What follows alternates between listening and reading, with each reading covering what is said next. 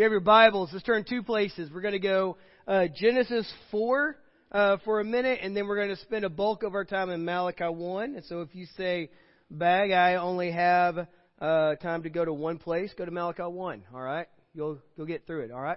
So last week, we dove headfirst into a set of discussions involving what it looks like to be a worship-filled church. And we said the only way we can be a worshipful church is if we are worshipful people. How private worship builds anticipation for public worship. As we spend intimate time with God during the week, our meeting together to lift praises and to dive into the Word makes this time that much sweeter. And we also tried to narrow our focus in what we mean when we use that word worship. Because if we're not careful, we can take a definition, or take a word like that and give it a definition that's so vast that we rarely can find common ground when it comes to it. And so what we've said is that worship is simply our response to what we value most. That our worship is our response to what we value the most, and it's what we value that fuels our actions. It's what we value that consumes us, and where it drives us, we said last week, is to an altar. That we place all of our energies and our time and our resources and our hopes and our joys as we seek fulfillment in whatever we value most.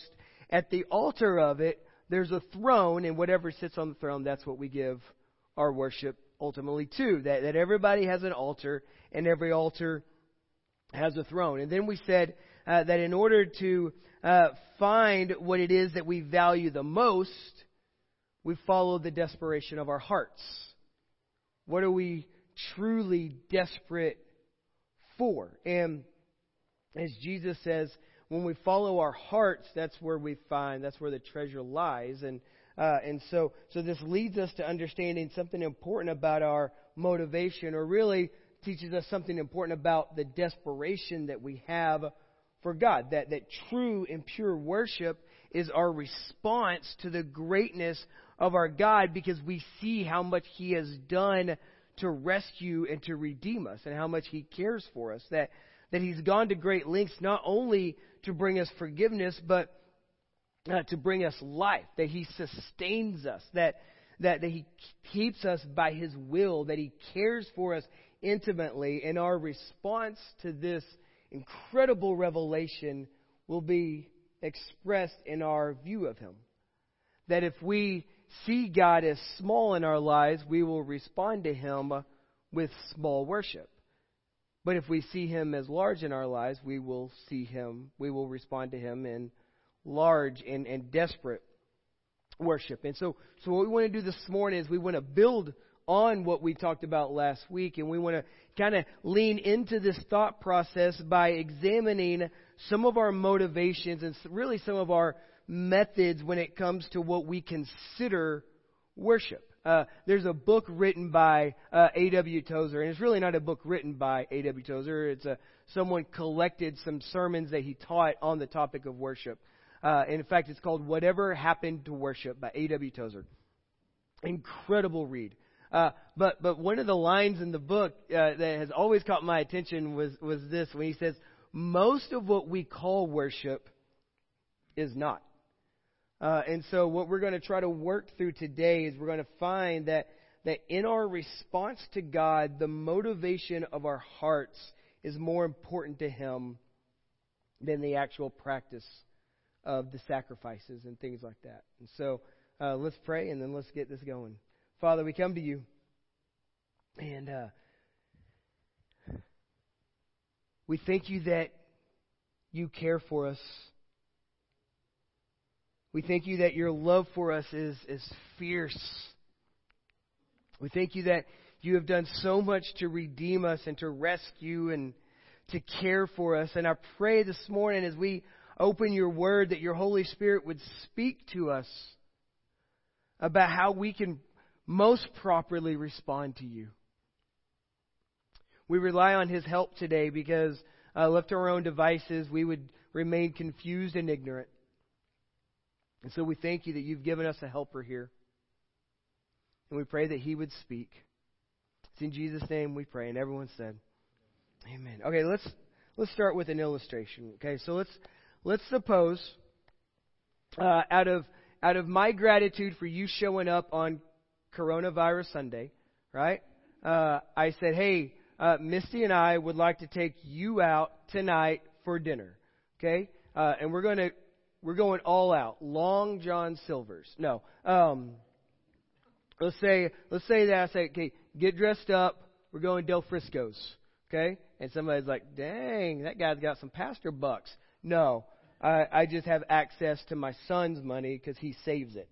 And so let's say you meet me there and you get there and we're just decked out. We're all looking good. We sit down to order and I say, hey, what do you like to eat? And you tell me and the waiter comes and I order for myself and then it comes time for you to order and I say, no, they'll be fine. Okay? And then you sit there and then we chit-chat and we talk about the weather and we talk about stuff and then we're like, bread, crazy, right? Okay? And then finally the meal comes, but you never ordered, right? Because I told them you'll be fine. And so the meal comes and my food is there and I have it and it smells good, right? It's steak and it's a baked potato and it's what else? What do you like? You don't like anything? Gotcha. Okay. Everything that I like then. And you're sitting there and you're confused because you're like, hey, I thought he wanted to honor me today. I thought he wanted to show his appreciation today for showing up on such a risky Sunday, right? I thought he wanted to show this kind of care for me. And let's just suppose that one second, please, and I start eating, right? And I get almost all the way done.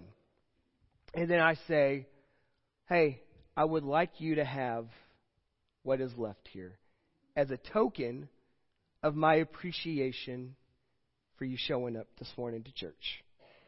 Okay? And everybody's like, okay. So we can agree that there's no honor at the dinner, right? We can agree that that's not any extent of appreciation. Me giving you the gristle that's left over on my steak and the skin that's left over on my baked potato, right? So here's where I want us to go, and maybe it's one of our largest dysfunctions when it comes to worship. If you would not want to eat off of my plate that is half eaten, then why would we think that God is excited when we give Him worship that comes out of the leftovers of our lives? Why would we do that? Like no sane person would make that connection. And now, we're not the first ones that created this issue. In fact, this is one of the things I love about the Bible. I love finding people who mess up in the Bible because it gives me like, oh, okay, I'm not the only one. Okay? So not only are we not the first ones that dealt with this, we can go back all the way to Genesis chapter 4, where we see the first offering that's really given to God. And we see this dysfunction come out to play. And this has been, again, it's been playing out our whole stories.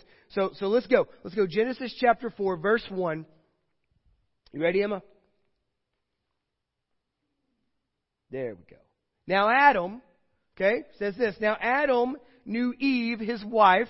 Okay, that means they high-fived. All right, and she conceived and bore Cain. All right, you understand what I'm saying, Lane? Okay, here we go. So saying, I've gotten a man with the help of the Lord. And again, she bore his brother Abel. Now Abel was a keeper of sheep and Cain a worker of the ground. Okay, now verse 3 is going to be important. I want you to underline something, if you're so daring to underline in your Bible. In the course of time, okay, Cain brought to the Lord, and underline these parts, an offering of the fruit of the ground. And Abel also brought, and underline this, of the firstborn of his flock and of their fat portions. And the Lord had regard for Abel and his offering, but for Cain and his offering he had no regard. So Cain was very angry, and his face fell. And the Lord said to Cain, "Why are you angry, and why is your face fallen? If you do well, will you not be accepted? And if you do not do well, sin is crouching at the door. Its desire for you is for you, but you must rule over it." Okay, now that's a whole other subject for a whole other day. That God tells Cain, hey, sin wants to rule over you, but you must rule over it. Okay, that takes us to Jesus, whole other conversation. But we're not going to spend a lot of time here other than to help let us kind of steer where we're going. Because here you have a story of not just two brothers, but two worshipers. Cain a farmer, Abel a shepherd. And here's what I find interesting in verse 3. That up until this moment, we don't see an offering really given to God, nor do we see Him demanding one. But it says, in the course of time, the boys decide to do something as a response to what God has provided for them. And as we said, worship is our response to what we value most. And the altar they end up at appears to be to have God on the throne, at least for one of them. And both will go, but something separates the offering. Right? Both will consider what they are doing as worship, but only one will be considered by God. Now, the separation, I think, is in verse number 4. That the difference is found there. Abel brought a gift out of the, what does it say? Firstborn of his flock. And Cain brought something that is from the fruit of his ground. It's a big difference. Subtle, but big. Because Abel brings something that is first, Cain brings something that is left. You with? So the issue has to do with honoring God with our best rather than whatever it is that we can muster, that we must take, that we can muster up to give back to Him. That God accepts Abel's offering and rejects Cain because God sees into the heart of man and He's not willing to be manipulated. And so this has far-reaching applications in our lives as we live as His children. We can be found guilty of similar offerings, though it may not be our sheep or our fruit. But what about our time? And what about our energy? What about our resources? What about our desires? What about our devotion? That verse 7 reveals that there's a way to worship that leads to sin if we're not careful. Because Cain can make this case, like many of us do, that when life seems to disappoint us and we want to blame God for it. Have you ever said this in a moment of frustration? I don't know what more you want from me. I gave you, and you just fill in the blank. I've been doing, and you fill in the blank. What more do you want? It's only fair that you would do whatever I tell you to do. So when God replies, when we look at God and we say, I gave you an offering, what more do you want? God's answer is always this, okay? It's always this. I want you, and I want you to realize how great I am. Always.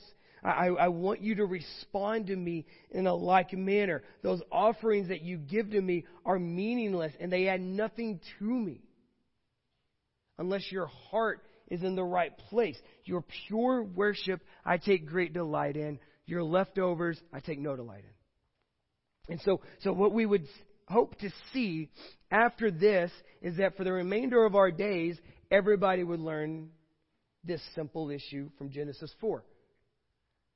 That we bring God our very best. And I think it's easy today at church to say, well, yeah, God deserves our very best. At least that sounds like a very Christian-y thing to say. But apparently that's not the case. In fact, when we go to Malachi, one of my favorite books, some of us are like, there's a book in the Bible named Malachi. It's the last book in the Bible, in the Old Testament. Okay, and its placement there is really interesting because after God speaks to the nation of Israel through Malachi, he goes silent for 400 years. And when the silence is broken, Jesus arrives. Okay, but the book of Malachi is really interesting. A couple of years ago, I don't know if y'all remember this, we actually went through the book of Malachi, and I really think maybe in 2021 we might get back there. We might still be in Hebrews at that time, but we might go back and revisit it because the conversation that has taken place is incredibly powerful for us. Because ultimately what it is, it's an argument between the people and God. And the people are upset with God, and God looks at them and says, this isn't my fault. It's yours. And they will argue back and forth. It's a terribly interesting book. And much of it, if not all of it, serves as this warning of how to seriously approach a holy God with worship. And so let's just go there. Malachi chapter 1. We're going to start in verse 6, and I'm just going to read 6 through 14. And if you say, hey, Brandon, you're reading too fast, it's okay. We'll kind of come back, and I'll fill in some blanks for you. So it says this: a son honors his father, and a servant his master. This is God speaking to them. If then I am a father, where is my honor? And if I am a master, where is my fear? Says the Lord of hosts to you. O priests who despise my name, but you say, how have we despised your name? Verse 7, by offering polluted food upon my altar. But you say, how have we polluted you? By saying that the Lord's table may be despised. When you offer blind animals in sacrifice, is that not evil? And when you offer those that are lame or sick, is that not evil? Present that to your governor. Will he accept you or show you favor, says the Lord of hosts? And now entreat the favor of God that he may be gracious to us. With such a gift from your hand, will he show favor to any of you, says the Lord of hosts? Verse 10. Oh, that there were one among you who would shut the doors, that you might not kindle fire on my altar in vain. I have no pleasure in you, says the Lord of hosts. I will not accept an offering from your hand. This is a very serious warning from God. For from the rising of the sun to its setting, my name will be great among the nations, and in every place incense will be offered to my name, and a pure offering. For my name will be great among the nations, says the Lord of hosts. But you profane it when you say the Lord's table is polluted, and its fruit, that is, its food, may be despised.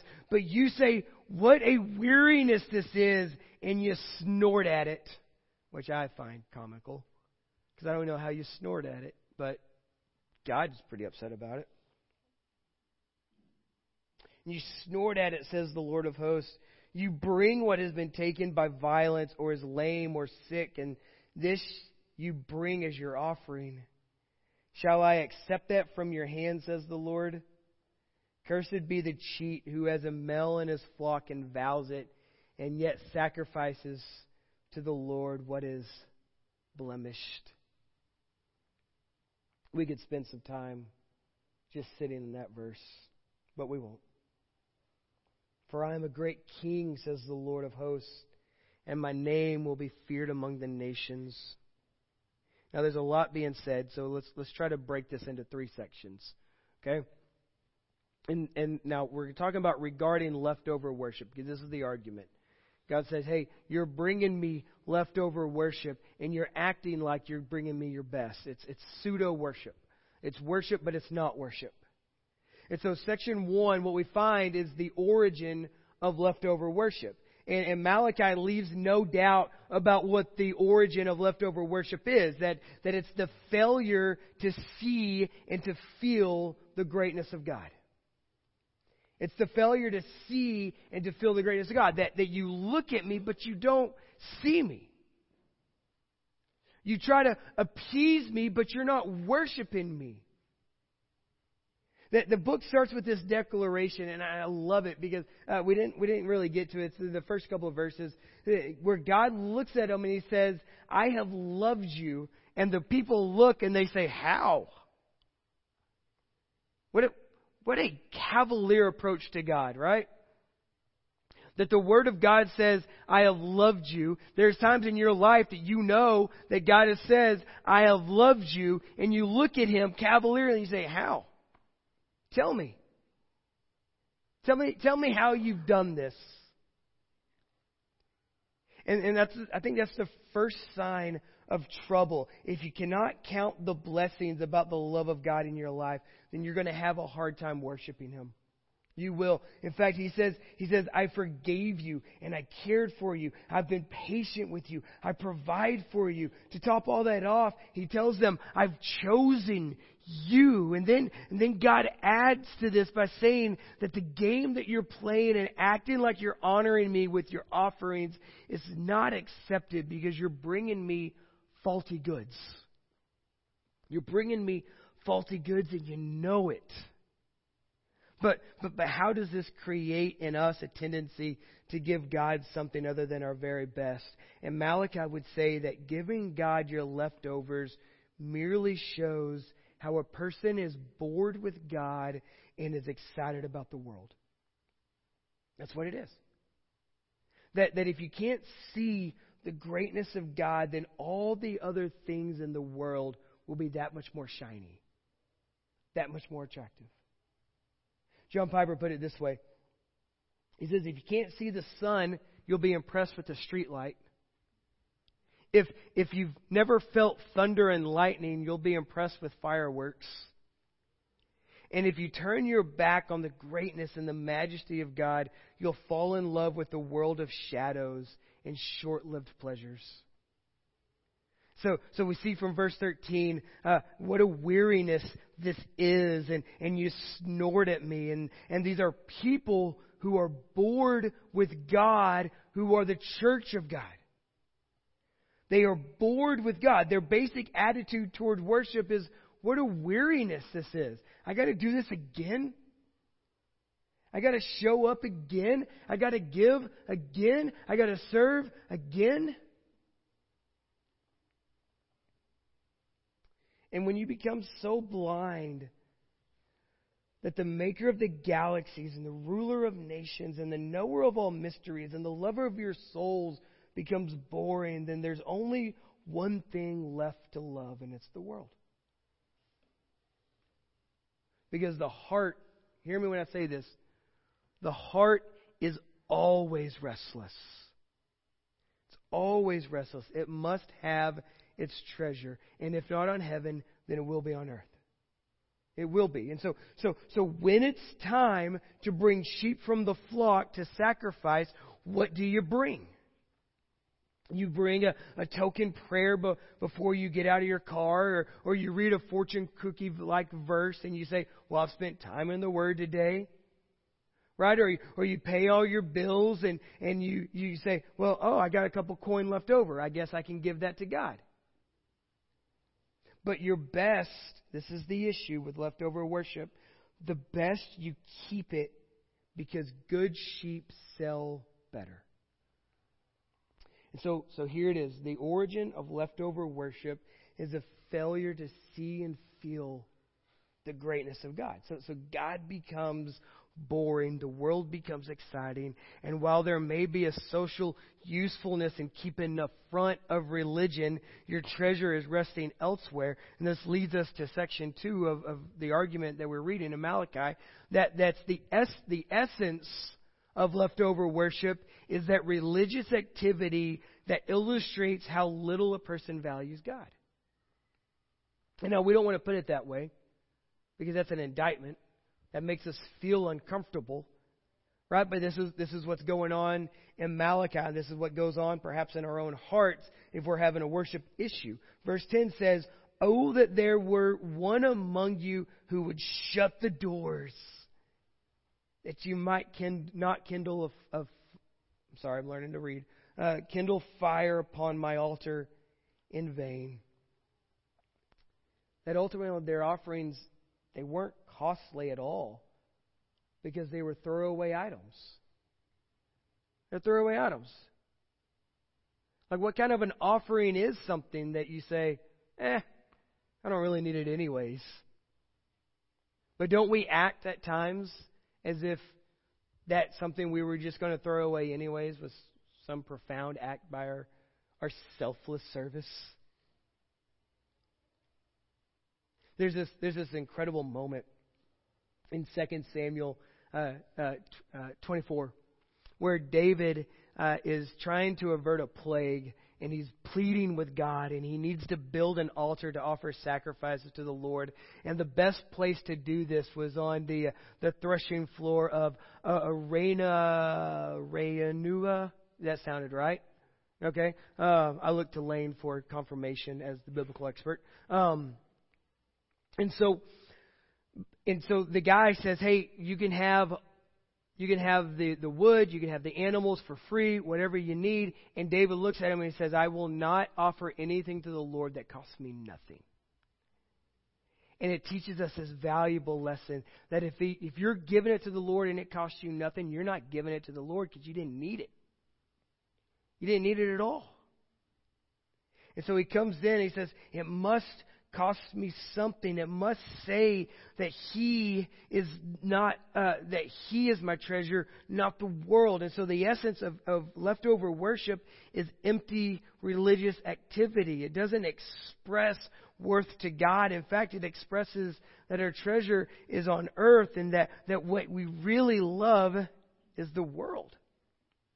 And so we ask this important question in section 3 as a matter of inference.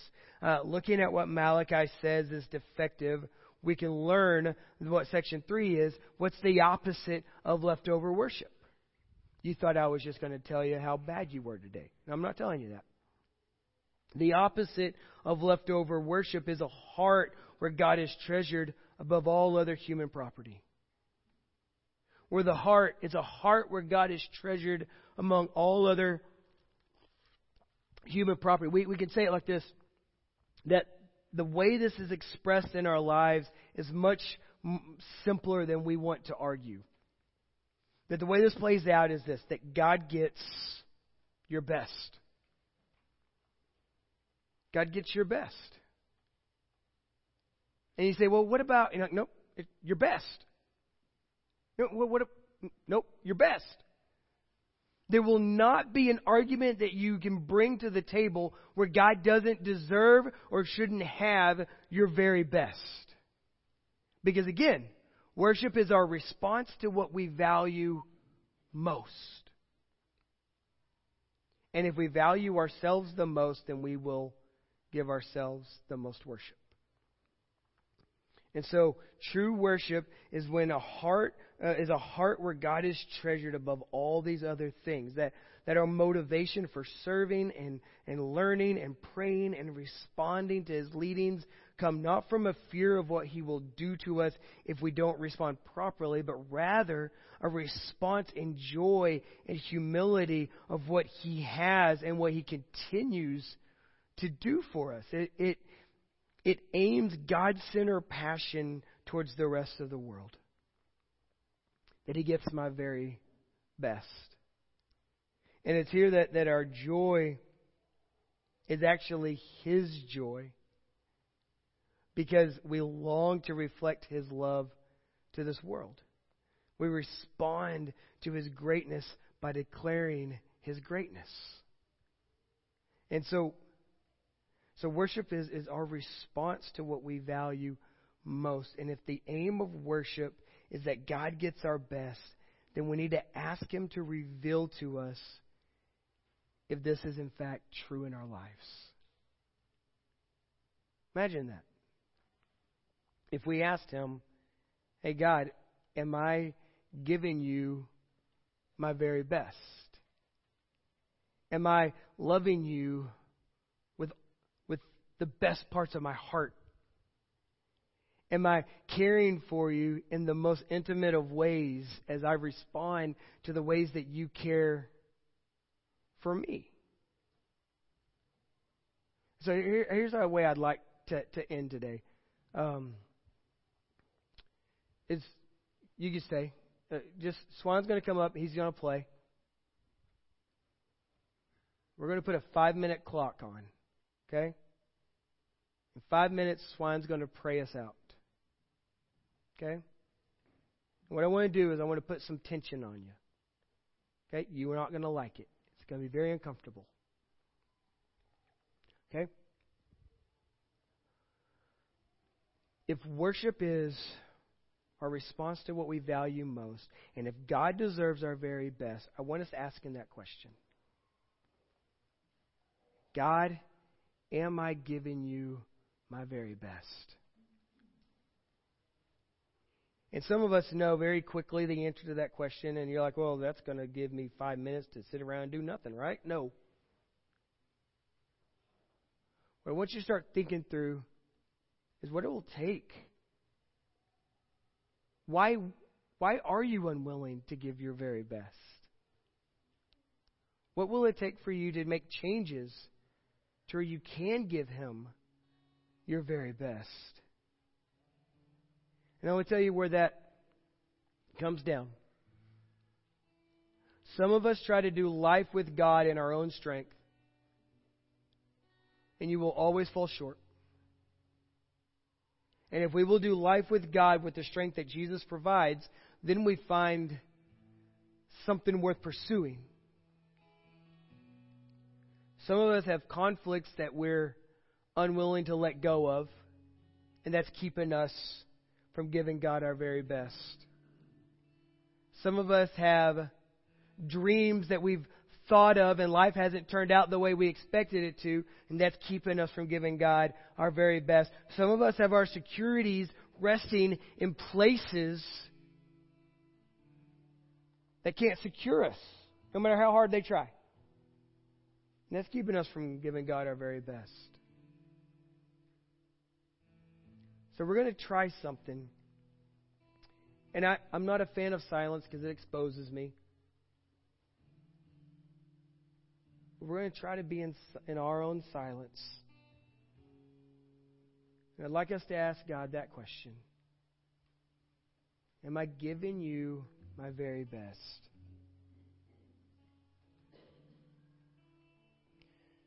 Father, we come to you, and we thank you that you love us. We thank you that you care for us. And what we pray in this moment is that you would help us see and understand more and more about how for this place to be a worshipful place, we have to be a worship-filled people. But in order for that to take place, Father, we have to give you our very best. So, Father, help us see just where we are at today. And if we are giving you our very best, help us respond in ways that it's undeniable how great you are. Father, I thank you for what you're about to speak to some of us.